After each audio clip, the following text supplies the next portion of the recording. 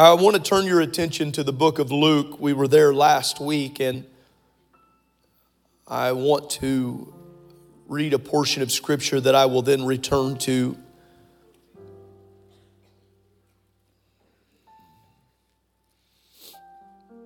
For those that have not been with us, we have been on a 3-week journey. These genuine gifts of Christ's love. 2 weeks ago we discussed, and then joy, the joy of the Lord. What is biblical love and what is biblical joy? And this week, as we conclude this particular series, I feel to preach about peace. Isn't it amazing how the Lord sets things up? He is a good God. Verse 13 of Luke, the 2nd chapter, says, "And suddenly there was with the angel a multitude of the heavenly host praising God and saying, 'Glory to God in the highest. Glory to God in the highest. And on earth, peace.'" Everyone say peace. On earth, peace. Goodwill toward men. And it came to pass, as the angels were gone away from them into heaven, the shepherds, they said one to another, "Let us now go even unto Bethlehem and see this thing which is come to pass, which the Lord hath made known unto us." And they came with haste, and they found Mary and Joseph and the babe lying in a manger. And when they'd seen it, not just him, but when they had seen it, the entirety of the scenario, they made known abroad the saying which was told them concerning this child. Watch this in verse 18. "And all they that heard it," what did they do? They wondered. They wondered at those things which were told by the shepherds. From our English translation here in the KJV, I would like to take that word, wondered, from 18, and I would like to tie it to peace from verse 14. And I would like to preach on a thought, on a topic that most of us have been singing about for a long time. Wonderful peace. His peace is full of wonder. Lord, we love you.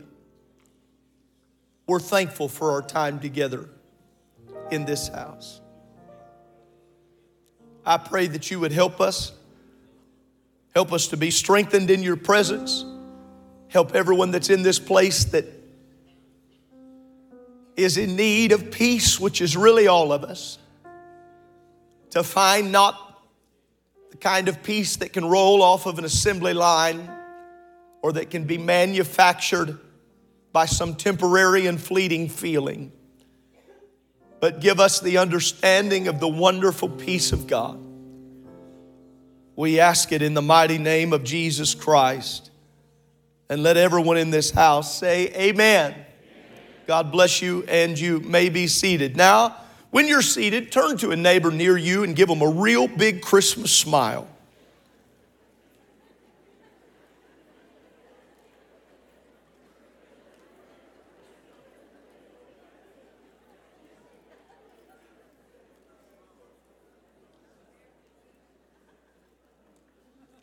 Wonderful peace.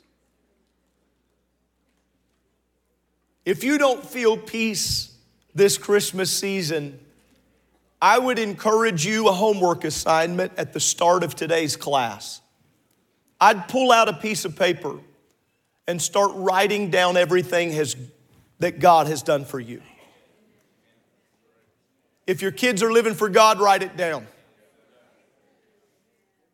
If your spouse is still with you, Write it down. If you've got the health to write the letter, write it down. It started in a garden. It was no regular garden. It was the Garden of Gardens, and it was called and recorded eternally as the Garden of Eden. I would submit to you here today that the Garden of Eden was the original representation of peace to mankind. It was God in communion with His creation. It was a husband and wife at peace with each other. And in dominion over the fish of the sea and the fowls of the air. But in the perfection of this peace, there was an enemy. And he authored confusion by the introduction of question. The introduction of question, which most of us know, is to the questioning of the Word of God. And it was during this time that the questioning of God's Word led to nothing short of rebellion against the will of God. I want to say that, and that's a heavy statement on a Sunday morning, but it's important that we all hear that. It was rebellion against the will of God, to which I believe tees up this statement. Rebellion against God's word can never be in harmony with living in God's will. You must never try to convince yourself that you are in His will while you are in rebellion with His word. For to be in rebellion against His word immediately puts you into a place where you are disqualified from being in His will. His will is communion with His people. Can I tell you that at the flip side of that, the enemy's will is that communion to be broken, to be destroyed, to be taken away. But I would tell you here today that if we are not careful, that we would allow that very thing, that very rebellion, that very confusion to get a hold of us. Well, I'm not sure if it's the will of God. Well, Paul would later write to us in 1 Corinthians that God is not the author of confusion, but of peace, as in all churches of the saints. And he was writing here in context about the prophet and the spirit of the prophet.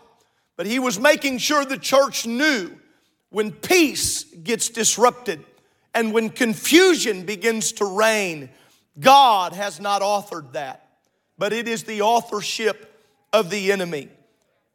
I've spent my time this week and in prayer working throughout what the peace of Scripture looks like, and I have not been able to stay away from the contrast of what we celebrate as the manger with the reality of the Old Testament presence of God. It was sometime, a period of months ago, that I spent time preaching to this church on a Sunday morning about the people under the leadership of Moses, where they seemed terrified with the presence of God. And they, in fact, if you remember, do not want to speak with God, but you speak to God on our behalf. And where they were in that moment honestly seems to be portrayed throughout a lot of the Old Testament. That there was more than a fear in the sense of reverence, but there was actually a fear of the presence of God and the ability to interact and engage with the Lord. But I will tell you, it has always been, since the beginning of creation, that God would have a close relationship with His people. It has always been the desire. We didn't need a thesis nailed to a wall for us to be taught that God desired a relationship with His people. He wants to walk with us. He wants to talk with us. He wants to spend time with us during our prayer and during our relationships. And that is why we celebrate even when we walk into church on a day like today, when we come together and we begin to worship Him. Why do we feel something? People tell me often that are not acquainted with going to church and feeling the presence of God. I've heard it so many times I've lost track. I wasn't prepared to feel that. All of a sudden I had these like goose pimples. I love looking at people and smiling and tell them, you were designed to feel the presence of God more than hype and more than emotion and more than sensationalism. But your body, as much as the enemy doesn't want you to know it, your mind and your heart and your body was designed so that when you get in the presence of God, well, how do you know He's here? Because this same word that tells me that He wants communion tells me that when just 2 or 3 people get together and they start worshiping in His name and they start agreeing in His name. And it's this same book that tells me if people start praising Him, that God says, wait a minute, He is drawn and attracted to that praise. And so if you're here today and you're saying, well, I didn't know what I was feeling while they were singing. I thought it was just because I'd never heard that song. No, what you're feeling, I want to take that lie of the enemy that would want you to believe that it's just hype or a production. You can't produce the Holy Ghost. You can't produce the Spirit of what you're feeling here today is the presence of a very real God. It was at the introduction of that sin, that fig or that apple or whatever. Everybody's called it everything, and certain theologians study it out to call it. Let me tell you what it was. It was temptation, which led to rebellion, which led to separation that only the Lord could reconcile. But as soon as they sinned, what did they do? They went and they hid themselves. Confusion will make you hide from the presence of God. God was never against Adam and Eve. He wanted their actions to stay pure. Yes, He did. But their own actions within rebellion caused this divide, and they go and they hide themselves. But I want to submit to you today that there has always been a plan in the mind of God. There has always been a redemptive plan in the mind of God. Peace coming to this earth. I would take you here today, if you'll go with me, to the book of Isaiah. Isaiah chapter 9 and verse 6 and verse 7. For unto us a child is born. Fits perfect within our study on Wednesday nights. For unto us a child is born, unto us a son is given, and the government shall be upon His shoulder. His name shall be called Wonderful, Counselor, the Mighty God, the Everlasting Father, the Prince of Peace. Of the increase of His government and peace there shall be no end, upon the throne of David and upon His kingdom, to order it and to establish it with judgment and with justice from henceforth even forever. The zeal of the Lord of hosts will perform this. A prince is often defined by his domain, like the prince of Egypt or the prince of Persia, or in our time, maybe even the prince of Wales. But Isaiah prophesies our Savior will be the Prince of Peace. Can I tell you that no kingdom of that time was shaking like the very enemy that had slithered his way up to Adam and Eve and began to speak confusion? Everything about the kingdoms that we've been looking at on Wednesday nights and the divided heart that Brother Turner so masterfully taught about on Wednesday night, it was all because of the confusion of the enemy. But Isaiah the prophet said there is a prince coming. And he will be the prince that has dominion over every land and every territory. But I'm going to shake you up a little bit. He's going to be the prince of every heart. He's going to be the prince of every mind. He's going to be the prince of every tongue. That's why it matters how you live when you live for God. Because when he becomes the prince of your life, it changes the way you walk. When he really becomes the prince of your mind and your heart, it will affect your tongue. Let me just give you a little Bible study here about the initial evidence of the Holy Ghost speaking in other tongues. It is more than evidence so that some people around you can say, okay, they really did get it. It's so that everybody, even hell, has to be served notice. They're not mine anymore. I don't have them anymore. The Prince of Peace got them. The Prince of... Come on, if you're a tongue-talking, born-again, Jesus-name-believing apostolic, you ought to say, thank God for his peace. Thank God for his peace. It's the peace. It's the wonderful peace. It's coming down from the Father. And they were intimidated by the presence of God. Make no mistake. When Isaiah prophesied to him, it sent shockwaves through the enemy's camp. He's got kings that are bowing. For those that have been here on Wednesday nights, you know it. Some 20 in Israel, over 300 years. What would it have been? 19, 20 minus, so 12. Over 430 years. Evil, wicked. So few of them in percentages being righteous before the Lord. And there is this Old Testament understanding. You can be a king or you can be a priest, but you can't be both. It's not what Isaiah said. He's going to be the king and he's going to be a high priest, but he's going to be a king of kings. And while he's at it, he won't just be the king, he's going to be the Prince of Peace. Well, who are they talking? He'll be the wonderful counselor also. Wait a minute, I don't think that really makes sense. Can I remind us here today?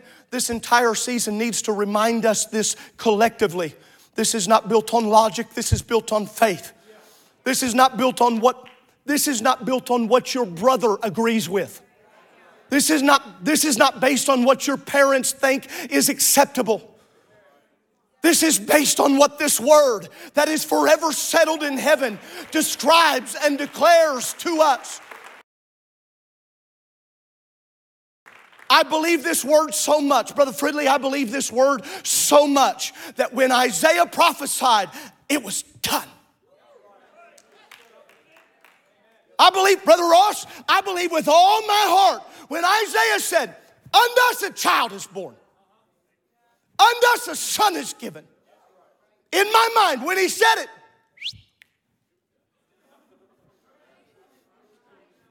it's in the bank. You want a sure bet? When the prophet got up and said his name shall be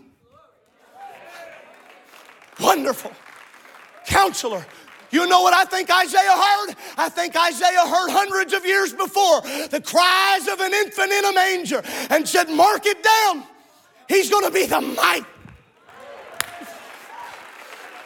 He's coming. He's coming.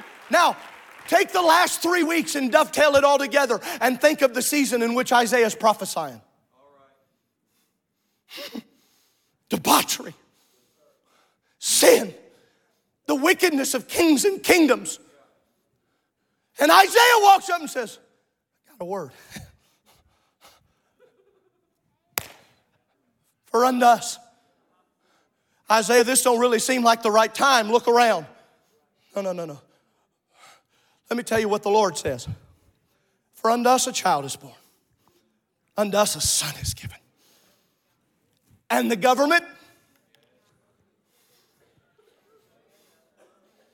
while the government's crumbling around them and Assyria's coming in and Babylon's coming in. No. He said, no.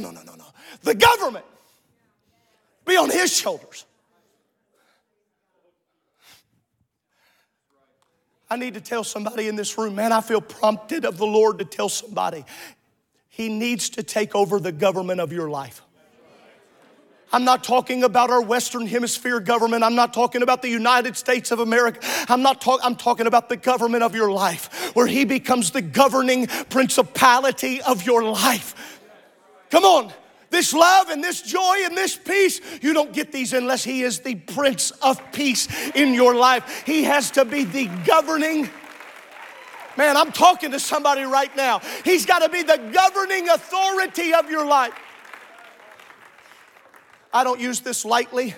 I use this reverently. But 10 days ago, I sat in the living room of a family that's dealing with loss today.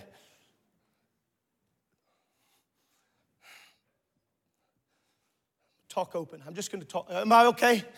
I hope so. Supposed to board a flight. Sister Brown knows this. I was supposed to board a flight. Supposed to be preaching at that time in California.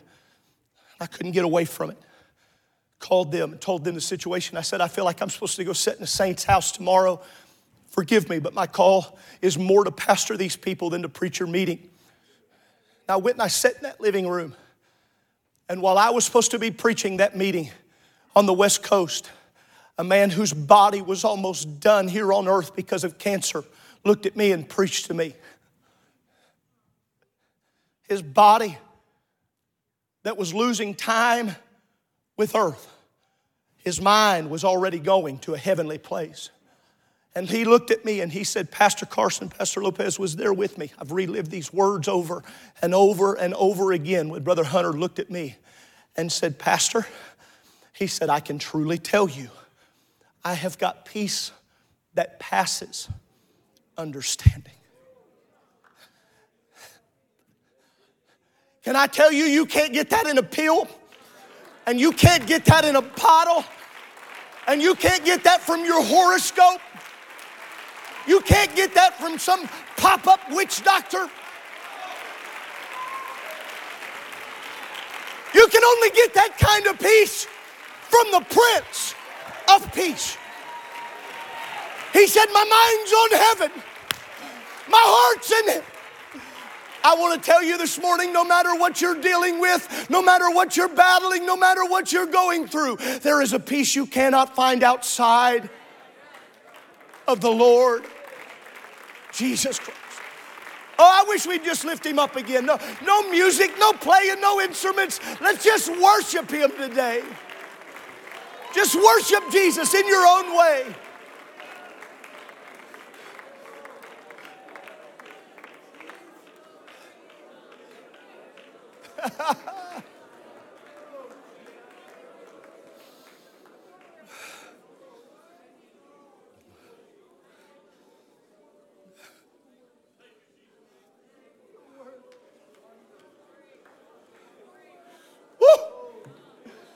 I feel like peace is coming to somebody right now in this room.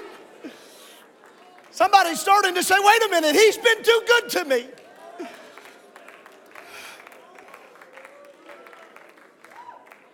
I'm talking to some people in this room right now. You could give the devil a bad day by throwing your hands towards heaven and say, wait a minute, He's the Prince of Peace. I'm His. Every part of my mind is His. Every part of my heart is His.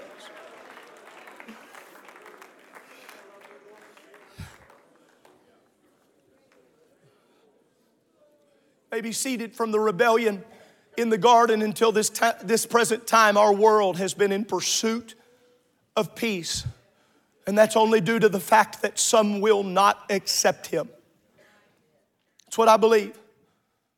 We've recently honored individuals in this in this room that were a part of the military and even the fighting and the pursuit of peace. Those that have done their best be a part of this conquest for peace. But I will tell you that it is not confined to the battlefields of global conflict. But peace is waged every day in minds, hearts, and homes. I would tell you that it is even the desire for peace that makes people consistently turn to things to dull their feelings. It was Dwight Eisenhower who was quoted, "We seek peace, knowing peace to be the climate of freedom." We seek peace, knowing that peace is the climate of freedom. I present to the men and women of God in this room today, and I tell you that you will have challenges, but you can have peace in the process. And you can have peace in the situation. My wife and I have got to attend a place in Pennsylvania and Branson, and many here have been there. It is called Sight and Sound. If you've ever been to a Sight and Sound, would you raise your hand and let that be known? They do theatrical dramas and they play out. It's Bible-based stories. So I have seen Jonah and Noah and I think we saw Daniel. I can't remember. We've seen multiple. But one of the most powerful dramas that I have ever seen, I was talking to another pastor about it on the phone this morning, was one known as The Miracle of Christmas. And it was here where the birth of Christ was on display. And I don't want to give anything away to anyone that hasn't watched it, but there's no way my words could do it justice. But my mind is forever, I believe, going to grasp the imagery that I watched as they tried to portray the birth of Christ. My wife and I have talked about it multiple times. As they have done their best to display the manger scene and the scenario, the animals that are there, the weariness of the family. But they show, to the best of ability, Mary in her travail, in the pain of childbirth. And it is here in this moment, I was not prepared for it where we were sitting, because somehow out of the ceiling from one side comes a person dressed completely in long black clothing. I picked up immediately it was supposed to be a spirit of darkness. And from this side, here comes a flowing white robe of what was meant to be an angel coming across. And it is a little building of the scene, but illustratively what it showed for me. And here, while Mary is there giving birth below, there is a fight in the heavenlies above.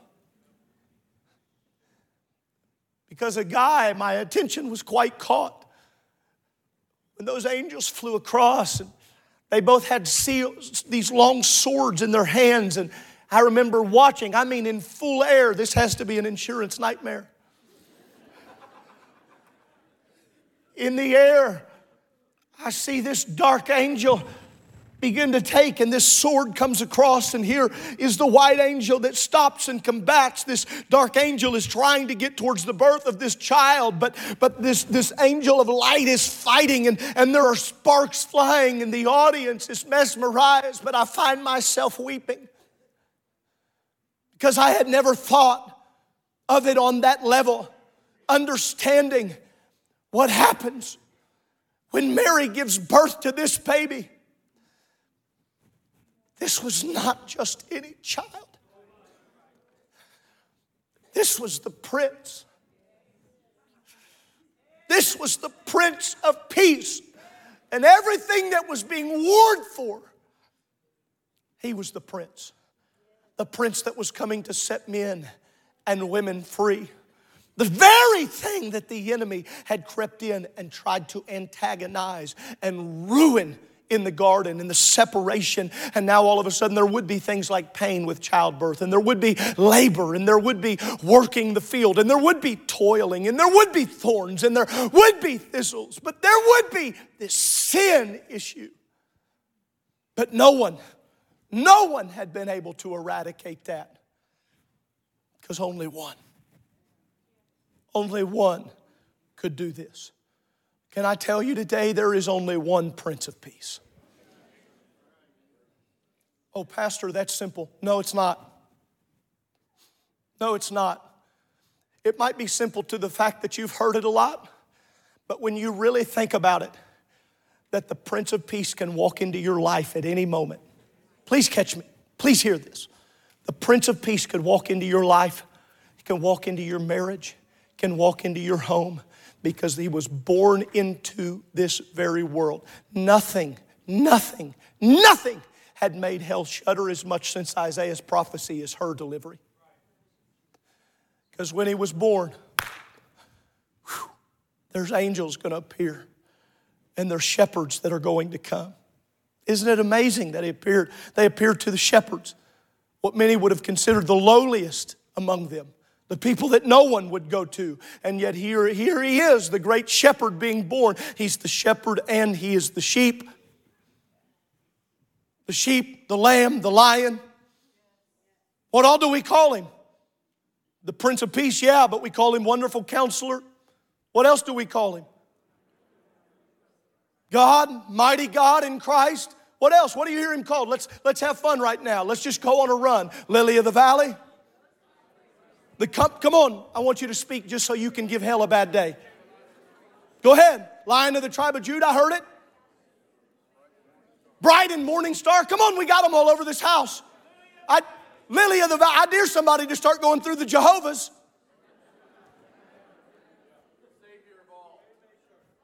Waymaker, El Shaddai, Savior of all. Go ahead. Jehovah Jireh. Miracle worker. Promise keeper. Emmanuel. For there is born unto you this day in the city of David. What makes hell nervous ought to make us rejoice. What makes hell nervous ought to make us shout.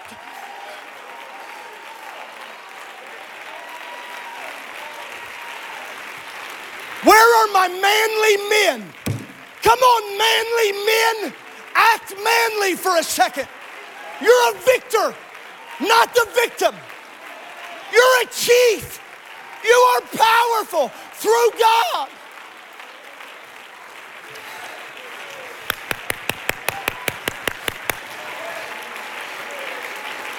Women of God, rejoice. Men of God, lift up holy hands. It's what the Bible says. He's my victor. He's my Savior.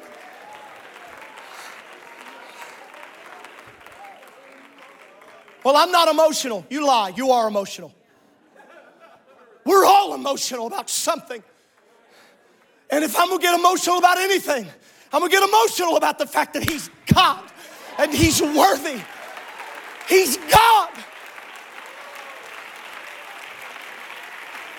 This season is not about trinkets and toys, but it's about peace. It's about peace that passes. That's what Philippians says. It's what Philippians says, peace that passes all understanding. Why do you keep serving Him? Stand with me all over this house, because He's given me something the world cannot.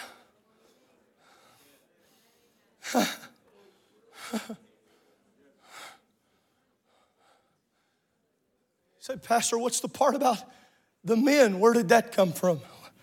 I'll tell you where it comes from. He was born to show us how to be a man. It's part of it.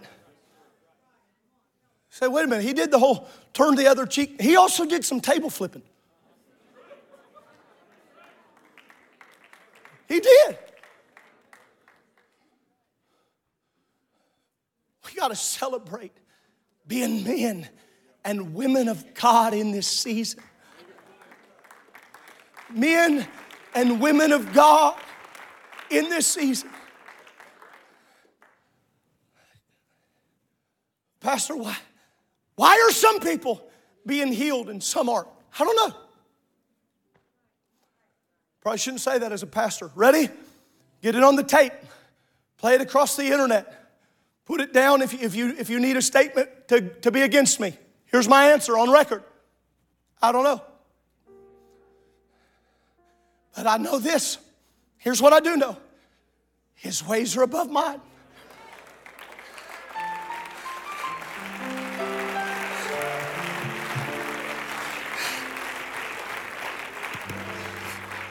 His ways are perfect. And His peace is wonderful.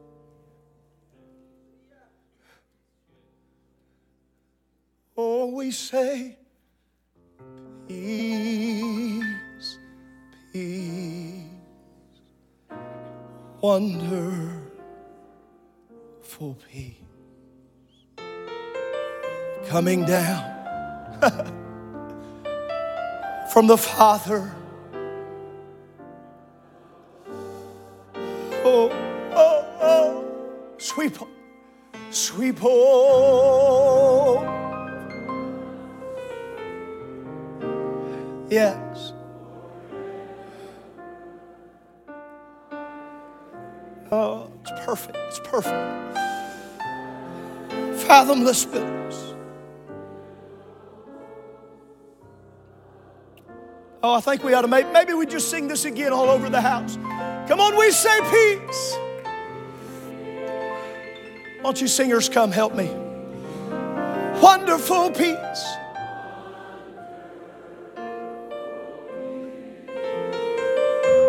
Coming down from the Father above. Sweep hope.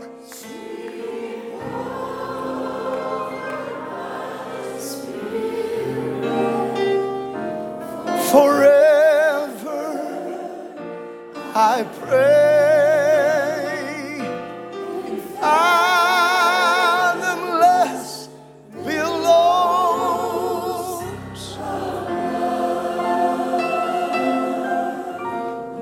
While they play, to everyone in this room, love, joy, peace. They're only real through Him.